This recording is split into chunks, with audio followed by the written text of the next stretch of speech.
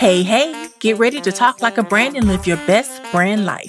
I'm Peachy Williams, your brand voice builder. Today, we're talking about how to define your company's brand voice. So let's get into it.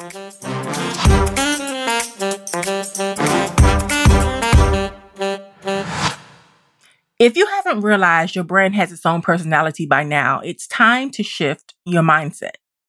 Every major company has their own unique personality that resonates with their target audience. For instance, Nike's is tough or being able to overcome all odds. On the flip side, take a look at Target or Skittles. You'll find a playful, relatable brand that makes you smile, right? So each one of the brands I've mentioned has a signature of their own. Those brand voices took time and patience, but in the end, they totally killed it. Don't you want that too?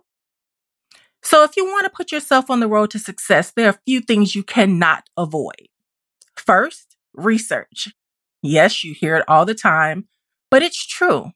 You need to research your target market. What do they want? What do they need? Most of all, how do they want you to talk to them? You can't successfully define your brand voice if you don't know who your audience is. You need to think about what problem your company solves, and now's the time to do it. Get down, dirty, and very specific. Who does your product reach and why? You're going to need the demographics and psychographics on your audience. Those are the real customers, so you'll be able to engage them where they're most comfortable. Next, you'll want to figure out how your audience likes to communicate. Communication is key. Is it through social media? Which platform works best for you? What about those other tactics like email, TV, radio, or even direct mail? These tactics need to be used depending on who your target audience is and who's most likely to receive what you're saying. Your brand voice is how you connect with your audience, so you must talk to them in their comfort zone. You won't speak to parents the same way you speak to students, so knowing the difference in your audiences is key. So that brings us to a content audit. Do you know what a content audit is?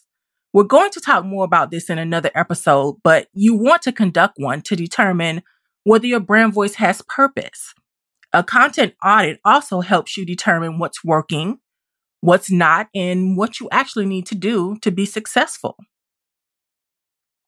You know, it's easy to look at the competition and wonder what they're doing, and you want to know not only what they're doing, but how can you do it too? But I say wear blinders. That means stay in your lane and don't copy anyone else. While you may want to study how certain companies use their brand voice, it's up to you to be your own brand and have your own voice, your own uniqueness, your own personality. That's what's going to count in the end. So you should know what your brand voice can and cannot do. The worst thing would be being something you're not, because the words you use are very important. And so is having brand voice guidelines in place to actually direct what you need to say and when you need to say it. Most of all, you need to align your brand. Make sure your brand voice aligns with everything you do. If your logo is fun and playful, your tone should be as well. But if your logo is a little more corporate, every touch point should fall in line with that. Your branding needs to be consistent across all platforms to avoid disconnecting with your audience. So here are a few tips.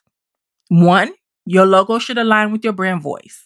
It's not uncommon to see a logo or representation of the company that's completely different from what they represent. Isn't that weird? But that's why I always say everything starts with the brand voice.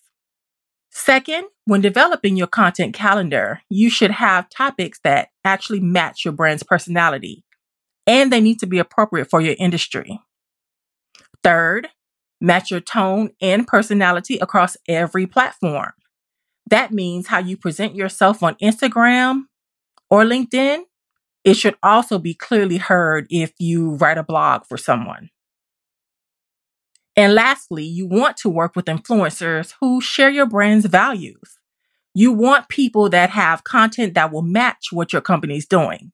Because we all know by now that followers doesn't necessarily equal dollars. right? So once you get a hold of what you really want to say to your audience, you should have brand guidelines, brand voice guidelines. This is a document outlining every element of your brand voice to make sure you and the people who work for you remain on brand at all times. This will, in fact, ensure consistency and a unified brand voice, because the goal is to have a voice so distinctive that a reader knows it's your brand without having to click on an article or ad. That's when you know you're on the right track. Remember, if you're your authentic self, you have no competition.